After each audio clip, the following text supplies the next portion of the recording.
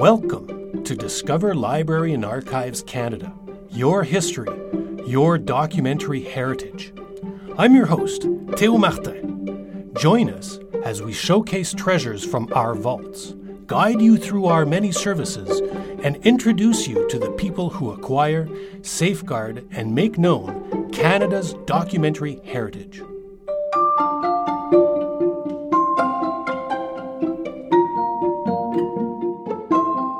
Welcome to Treasures Revealed. In this new podcast series, we'll be showcasing certain items in the Library and Archives Canada collection. Each episode will speak to a LAC employee and highlight an item that they consider a real treasure in our collection. They may be rare items, perhaps unusual or valuable, or items with historical significance. Perhaps they will have a compelling or interesting story to go along with them. More importantly, all of them will showcase our vast and rich collection that is the shared documentary heritage of all Canadians.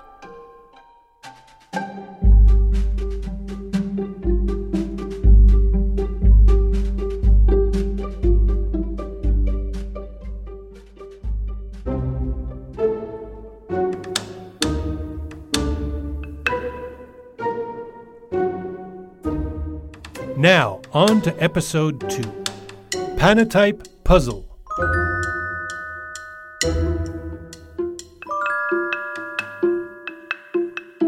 Yeah, because it's unique. It's unique to us, right? For us, it's unique. We never had, and it's a treasure. I find it a treasure because no one knew we had it, and there it was. And once we had it, it was like this exciting. Even though we don't know much about it, I think it's still a treasure because it's our only one that we know. Okay, hi, I'm Tanya Passafiume. I'm the head photoconservator here at Library Archives Canada. I've been working here since January of 2005. What is a panotype, and how was it discovered at Library and Archives Canada? Let's let Tanya tell us. So a panotype is a photograph on leather. The word panotype, so panis is a Latin word for cloth. Well, it's interesting. Well, can I tell you the story? Okay, this is my story. So a few years ago, I'm doing the census on case objects. So case objects could be daguerreotypes, which are metal, photographs on metal, one of the earliest types of photographs, or ambrotypes, which is glass, photographs on glass, or tintypes, which is metal. And they were all put in these cases, meaning they were in these leather or plastic cases, sealed in these beautiful, like I said, leather or paper or early plastic cases. And anyway, so I was doing the census. So we have about 300 of these case objects, and I just love case objects.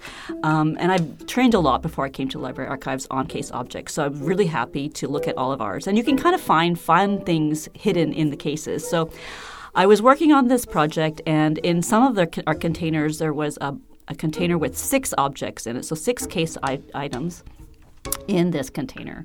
And I did the first 5, and the last one, man, that one just looked too weird. And, you see a lot of these over the years. And, I'm like, that's not a daguerreotype. That's not an ambrotype. It's not a tintype. But what is it? And the thing with photography, which has been always interesting, photographers have always changed the processes, right? So sometimes you come across processes and you're just like, what did they do? What were they mixing to make that? And anyways, I put it off. I have a lot of work to do. There's 35 million photographs here at LAC. So I have a lot of work to do. So I just put it off. And finally, I said one morning, okay, let's just look at this. So I took it, I opened the case. It's a man sitting, a young man sitting. It's a sitter, and I took it out. So we have special tools to take out the objects from case objects. So I don't recommend it at home, but we have this suction tool. And I took it out and I looked on the back, and on the back there's a piece of paper. And it was kind of a cardboard kind of paper. And on it you could read, someone had written, it was like cut off some writing. And it said HOL. And underneath it had some, I couldn't really figure out what the words were, but the last word was acid, and there's a line underneath it. So I thought, okay, that's interesting, but this doesn't have a seal, doesn't have a tape. So someone has either been in here already, and it's common that people would change the insides of case objects because they're quite old. So you can't really trust what you find back there sometimes. But it wasn't sealed, so either it was never sealed, it didn't have any remnants that it was ever sealed. So I decided to remove this paper. It was easily to be removed. And there I saw it. And I saw it, and it was leather. It was rough leather. It was not processed leather. And I immediately knew it was a Panotype. I've seen these before, never here, and I thought, this is really exciting. So I turned it around, and I took off the cover glass, and I realized the cover glass was really dirty, and that's why I couldn't really see what it was. And there it was, this beautiful, beautiful image of a young man, and it's on patent leather, so it's kind of shiny, and it was in such good condition. And that's the thing, too. These were made about 1853 to 1880s, and in the books, when you read our books and conservation books, it says it's hard to find a really good condition of one because the leather is deteriorated at this time. So, and then I did a little bit of research on Panotypes, and I realized they're basically made like an ambrotype for glass. But what they do is when they make the ambrotype, the emulsion, they put alcohol and nitric acid, and that goes back to the piece of paper, and it said HOL, alcohol, and acid. So maybe that paper really was there the whole time, and that's part of the piece. So immediately I emailed all the archivists, photo archivists, and they immediately were quite excited because they told me that they don't have another piece like this in the collection. And in our system, someone had said it was an ambrotype, but it was a Panotype. Unfortunately, we don't know who the sitter is, but it's an amazing condition, and it's our first Panotype. So I think it's a big treasure, and I found it.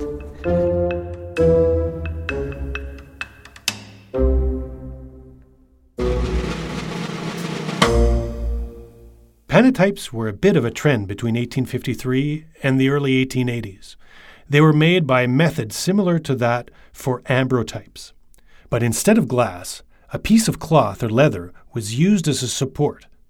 What is interesting is that Panotypes were made by placing drops of a dilute solution of nitric acid in alcohol onto an existing ambrotype. This was done to allow the photographer to remove the emulsion which contained the actual image from the glass support and place this emulsion onto a new support, such as a piece of leather. So it's very complicated, and people have done it. I've seen modern day versions. I mean, it's unusual to see it because who wants a photograph on leather? Like, it's just like, why would you want that now? And the reason they did it, one of the reasons we think they did it was because there was like daguerreotypes would be in cases, but they would be easily scratched if they weren't in these cases with glass, and ambrotypes is on glass, and if they were mailed, the glass would break, right? Daguerreotypes could be, if they're not in the case, they would be bent, but if they're in the case, they wouldn't be bent in the mail. But tintypes would also be bent in the mail if they weren't in case because they're on tin. So leather would not be bent in the mail. So I think that's why they started making more flexible supports. And now, it kind of makes sense because it turned out we got into polyester and nitrate negatives, and they were very flexible supports. So it's kind of interesting how the history of photography started that way. This Panotype photographic process was presented for the first time in 1853 to the French Academy of Sciences by the firm of Wolff and Company. Instructions for the process were made available for sale by that firm for 100 francs. Panotypes soon became generally known, with many professional photographers making commercial use of them, as evidenced in surviving advertisements and journal articles. Customers were interested in the process at the time because Panotypes were believed to be more stable, since they could not break because they were not printed on glass like ambrotypes, nor could they be easily scratched like daguerreotypes or bent like tintypes. We know very little about how the Panotype process was developed and practiced here in Canada, but we do know that there were several prominent photographers using this process, including George Robinson Farden from Victoria, British Columbia. His images of portrait and views on patent leather were sent to the London International Exhibition in 1862, and they eventually became part of the Victoria and Albert Museum's holdings. Tanya tells us more about this census that she is doing on Lac's cased photographic items at Lac's Preservation Centre in Gatineau, Quebec. Well, I started it quite a few years ago because I wanted to learn more about our collection of cased objects, and I found that when LAC moved to this new building many years ago, they made these containers with the cased objects, and since it's been like over many years, over 20 years, I don't know how, we've been here for many years, the boxes, the containers that we made are not up to our standards anymore. And so I had a whole project of rehousing the containers, rehousing the daguerreotypes and the ambrotypes and the tintypes. And in doing so, I said, well, I should look at the objects. And I found a few that have original sealing tape, so I will not touch those because it is rare having original sealing tape, even though the sealing tape is not functioning anymore. It has holes, but we have amazing conditions in our vaults, and I think it's more rare to keep the sealing tape than to destroy it. This is conservation is kind of judgment call sometimes, and I kind of like the oldness of things, which is kind of hard for a conservator, but. I love tarnish on daguerreotypes, where some conservators don't like the tarnish on daguerreotypes. But anyway, so I was doing this census, and a lot of it is we have like dirty cover glass. It just needs a clean cover glass. And in doing so, I'm looking at all the different cases because it was all manufactured there then. Like you could go out and say, I want this size. It came in standard sizes. I want this size. I want this case. I want this preserver, this mat. And there's like books out there. I'm doing research on who made that mat and who made that case. And there's not a lot of information, but there's quite a bit. Even the plates, the daguerreotype plate, you can there's stamps on them, and you can identify like where that plate was made, even in the States or in Europe. In Canada, it's interesting because a lot of photographers from the States would come up and photograph people here. And so there's a lot more information about the American photographers. But anyway, so I'm in this survey, and we still, like the other day, like I'll find a tintype in another container, like totally not in the correct container. So I really don't know exactly the numbers cut down right now. And hopefully in this census, I'll get those numbers, and I just want to know, different sizes we have, and these interesting, like a panotype. Sometimes there's ivory types in there, like that were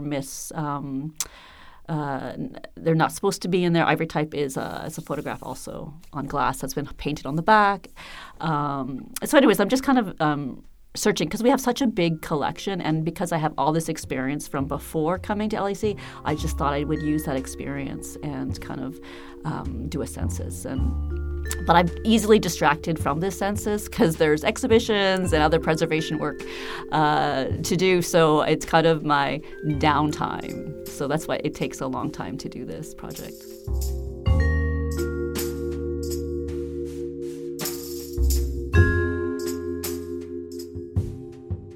If you're interested in learning more about these photo techniques, including panotypes, daguerreotypes, and tintypes, head over to Apple Books to download Lac's e-publication, Lingua Franca, a common language for conservators of photographic materials. This multimedia ebook is free of charge and the first resource of its kind working to establish a common language for photo conservation professionals internationally. Lingua Franca contains 6 chapters of multilingual definitions of photographic processes, condition issues, treatment options, preventative care, technical studies, and provenance. It contains commonly used terms which are briefly defined and illustrated with photographs, videos, and interactive features. We'll add a link to the ebook in the related links section in the show notes for this episode. We asked Tanya about the reaction of the other Lac photo archivists when she told them of her discovery. Yeah, they came to see it. I sent them pictures, and I mean, they got it. They got how exciting it was. Other people were like, what do you mean? But as soon as I said Panotype, they were like, oh, yeah, I've heard about those, And so it was kind of nice. I mean, the image is he's a handsome man, young man. And unfortunately, they can't trace how we even have this Panotype in the collection, which is kind of too bad. So it's just a really nice example and in really good condition of a Panotype. And I don't know. After that, I kind of got more excited again about looking at the senses, looking at more of the case objects, because I wanted to find another Panotype or something else unique. Because sometimes you can find like hair jewelry in the back of them or notes. I've seen things about notes and really fun stuff hidden behind these cases. So it was fun to see the Panotype.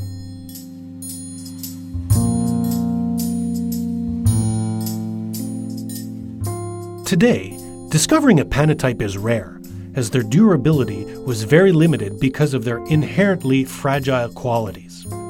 However, the newly discovered Panotype is on patent leather and is in excellent condition. The only difficulty here is that the original glass and the brass mat had begun to deteriorate. However, following some conservation work, the problem has been fixed. Our next step is to share this information with the public and perhaps to try and solve the next mystery. Who is the man in the photograph and who was the photographer? To help us solve this puzzle, you can head over to LAC's Flickr gallery. There you will find an album called Treasures Revealed, where we have showcased images from this episode and from each episode in this series. We will update that album with each episode, giving you a chance to view the treasures that we will be highlighting. You can find the link to the Flickr album on LAC's podcast page.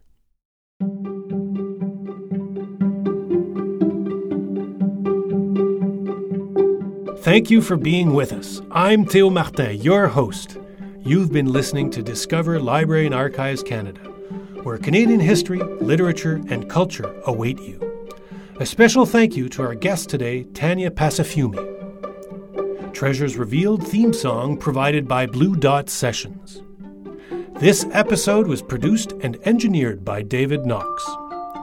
If you like this episode, you're invited to subscribe to the podcast. You can do it through the RSS feed located on our website, Apple Podcasts, or wherever else you get your podcasts. If you're interested in listening to the French equivalent of our podcast, you can find French language versions of all our episodes on our website, Apple Podcasts, and Spotify. Simply search for Découvrez Bibliothèque et Archives Canada. For more information on our podcasts, or if you have questions, comments, or suggestions, please visit us at bac-lac.gc.ca/podcasts.